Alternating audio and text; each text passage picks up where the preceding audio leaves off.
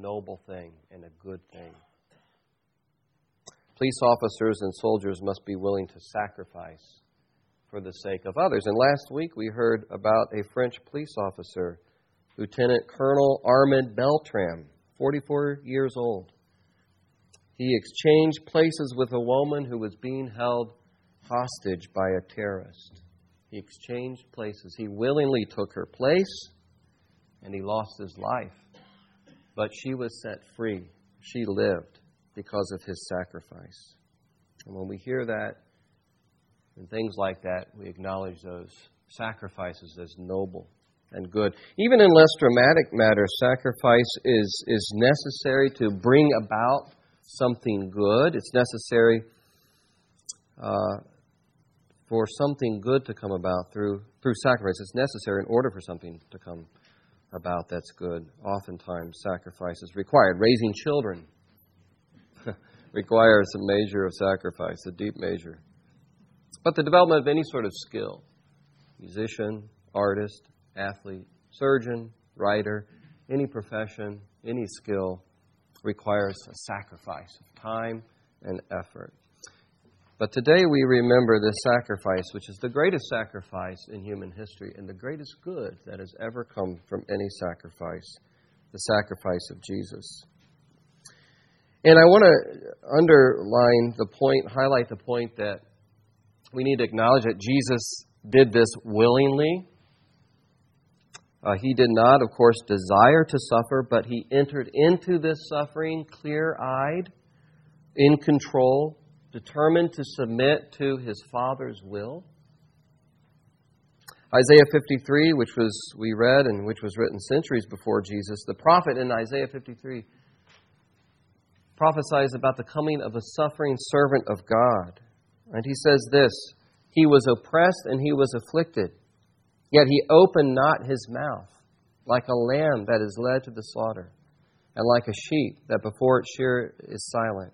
So he opened not his mouth."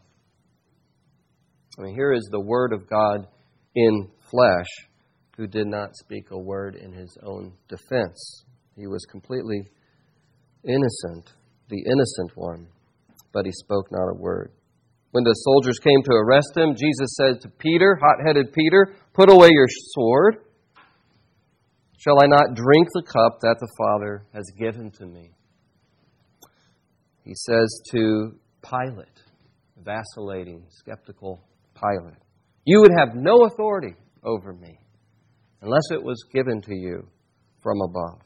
So the point is this, that Jesus, the very Son of God, Jesus the God-man, was not a victim of events beyond his control.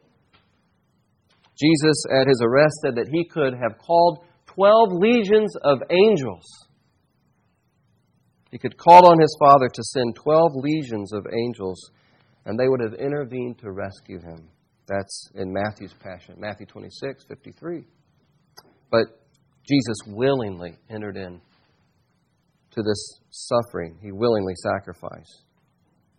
And then reflect for a moment about how Jesus suffered and what this cost him. And we can never really plumb the depths of Jesus' suffering. And it's beyond my words to even gain much of a glimpse of the suffering of Jesus. But let's just remind ourselves of what we read here, what the Scripture tells us about his suffering. Isaiah 53 prophesies that the suffering servant would be despised and rejected by men. Despised and rejected. And we see that in Jesus' passion. His own disciples. Judas betrayed him. Peter, who was supposed to be the rock, the leader of the disciples, denied him to a servant girl, a servant man. He was despised. He was rejected. The crowds, whipped up by the religious leaders, shouted, "Crucify him." And we joined in that as we read the Passion together. That's a difficult thing to say, isn't it? But he was despised and rejected by men. And the hatred and intensity of this hatred towards Jesus is growing and as the story unfolds. A soldier strikes him with his hand in front of the high priest. Pilate has Jesus flogged, which means that his flesh was ripped by shards of metal and fragments of bone. The soldiers, in cruel mockery, twist together a crown of thorns to put on his head. N.T. Wright wrote this. He said, "The evil which dogged Jesus' footsteps throughout his career now gathers into one great tidal wave of evil that would crash into Jesus with full force." And so what we're seeing here in the passion of Jesus is the vileness, the ugliness of evil and rebellion against God and His purposes in the world. And we've all, in some way, contributed to that. So then Jesus is finally crucified. The innocent one is stripped naked, completely naked, and nailed to the cross and hung between two thieves. The Romans designed crucifixion to inflict maximal pain. They designed it to be the cruelest and slowest way to die that they could imagine. So we get our word excruciating from this, from the cross. Excruciating. And they designed crucifixion not only to create maximum pain, but also to degrade and dehumanize the victim. And that's part of the reason Jesus was stripped naked. I guess that was the reason, to dehumanize and degrade Him, to make Him repulsive. He had no form or majesty that we should look at Him.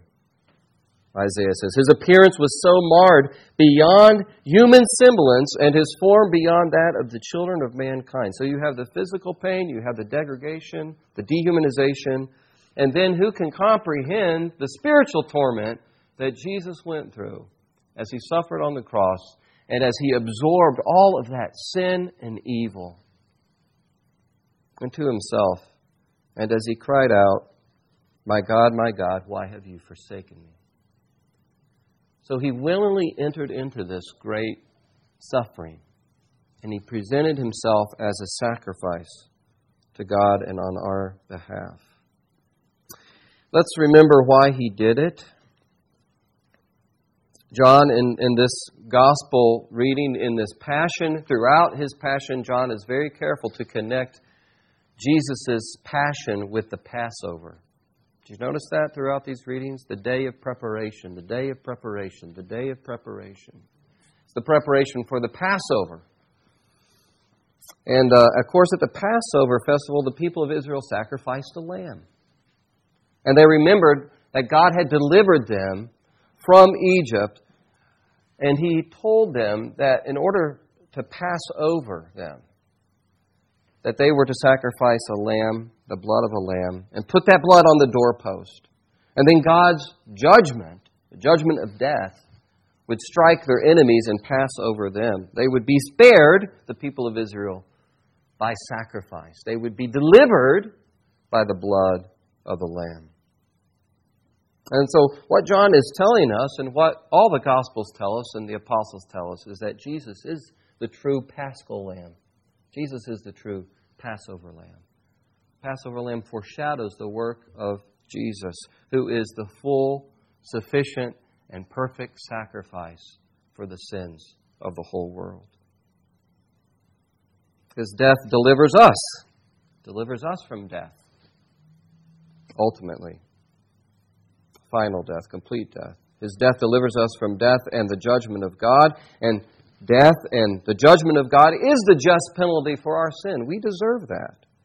And we can never pay this penalty, but it took God to pay this penalty. And out of His mercy, He's done that for us. We could never give enough to God to make up for our sin, much less the sin of the whole world. It took Jesus, the God-man, to do that in our place.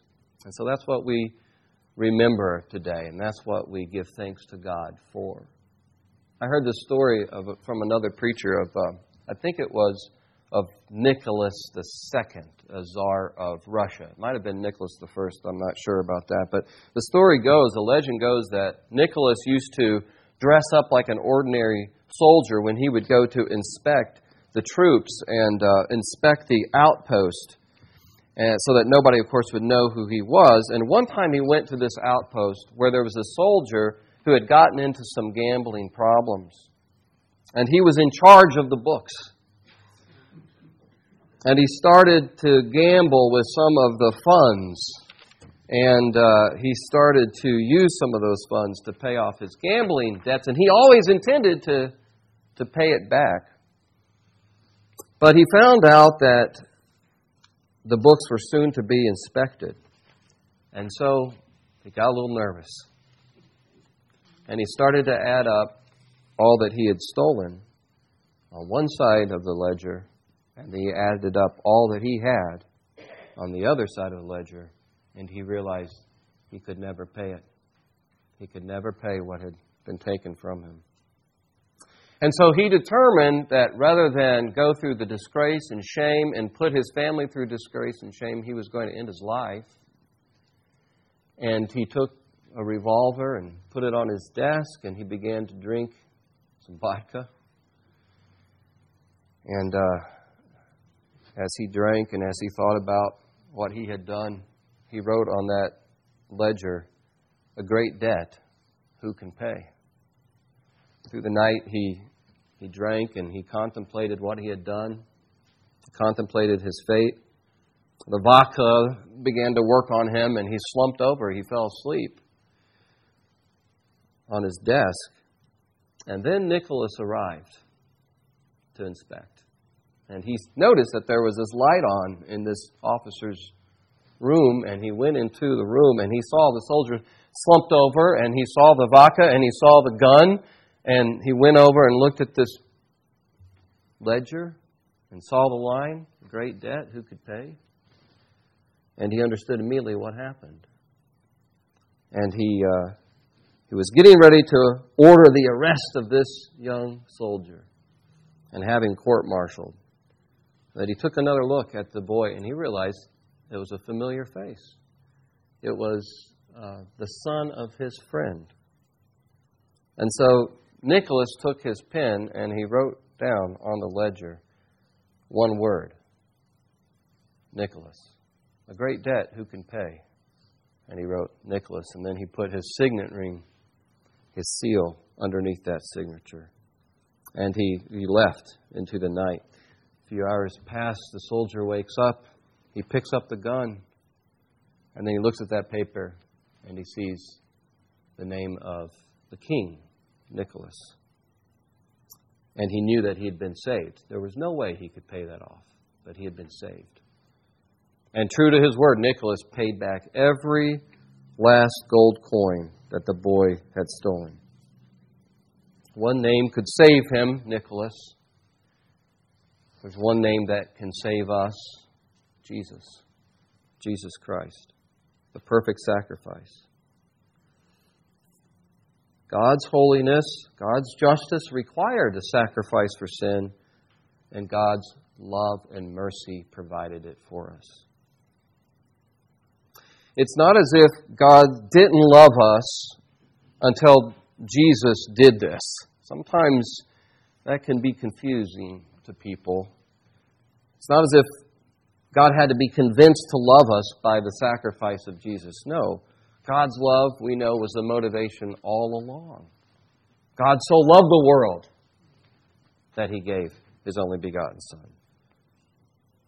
But God's righteousness had to be satisfied in such a way that He could pardon sinners without violating His own holiness, His own moral rectitude, you might say. And so Jesus was the perfect sacrifice. God, man. And when Jesus cries out on the cross, "It's finished," it's a cry of victory. Mission accomplished. The price has been paid in full. And so we give Him thanks and praise today for that. And let's trust Him afresh for His sacrifice and for our salvation. Amen. Amen. Amen. Lord, we do ask that you would help us to trust you alone. Trust you alone for our salvation, for making a way for us to be in right relationship with our Heavenly Father.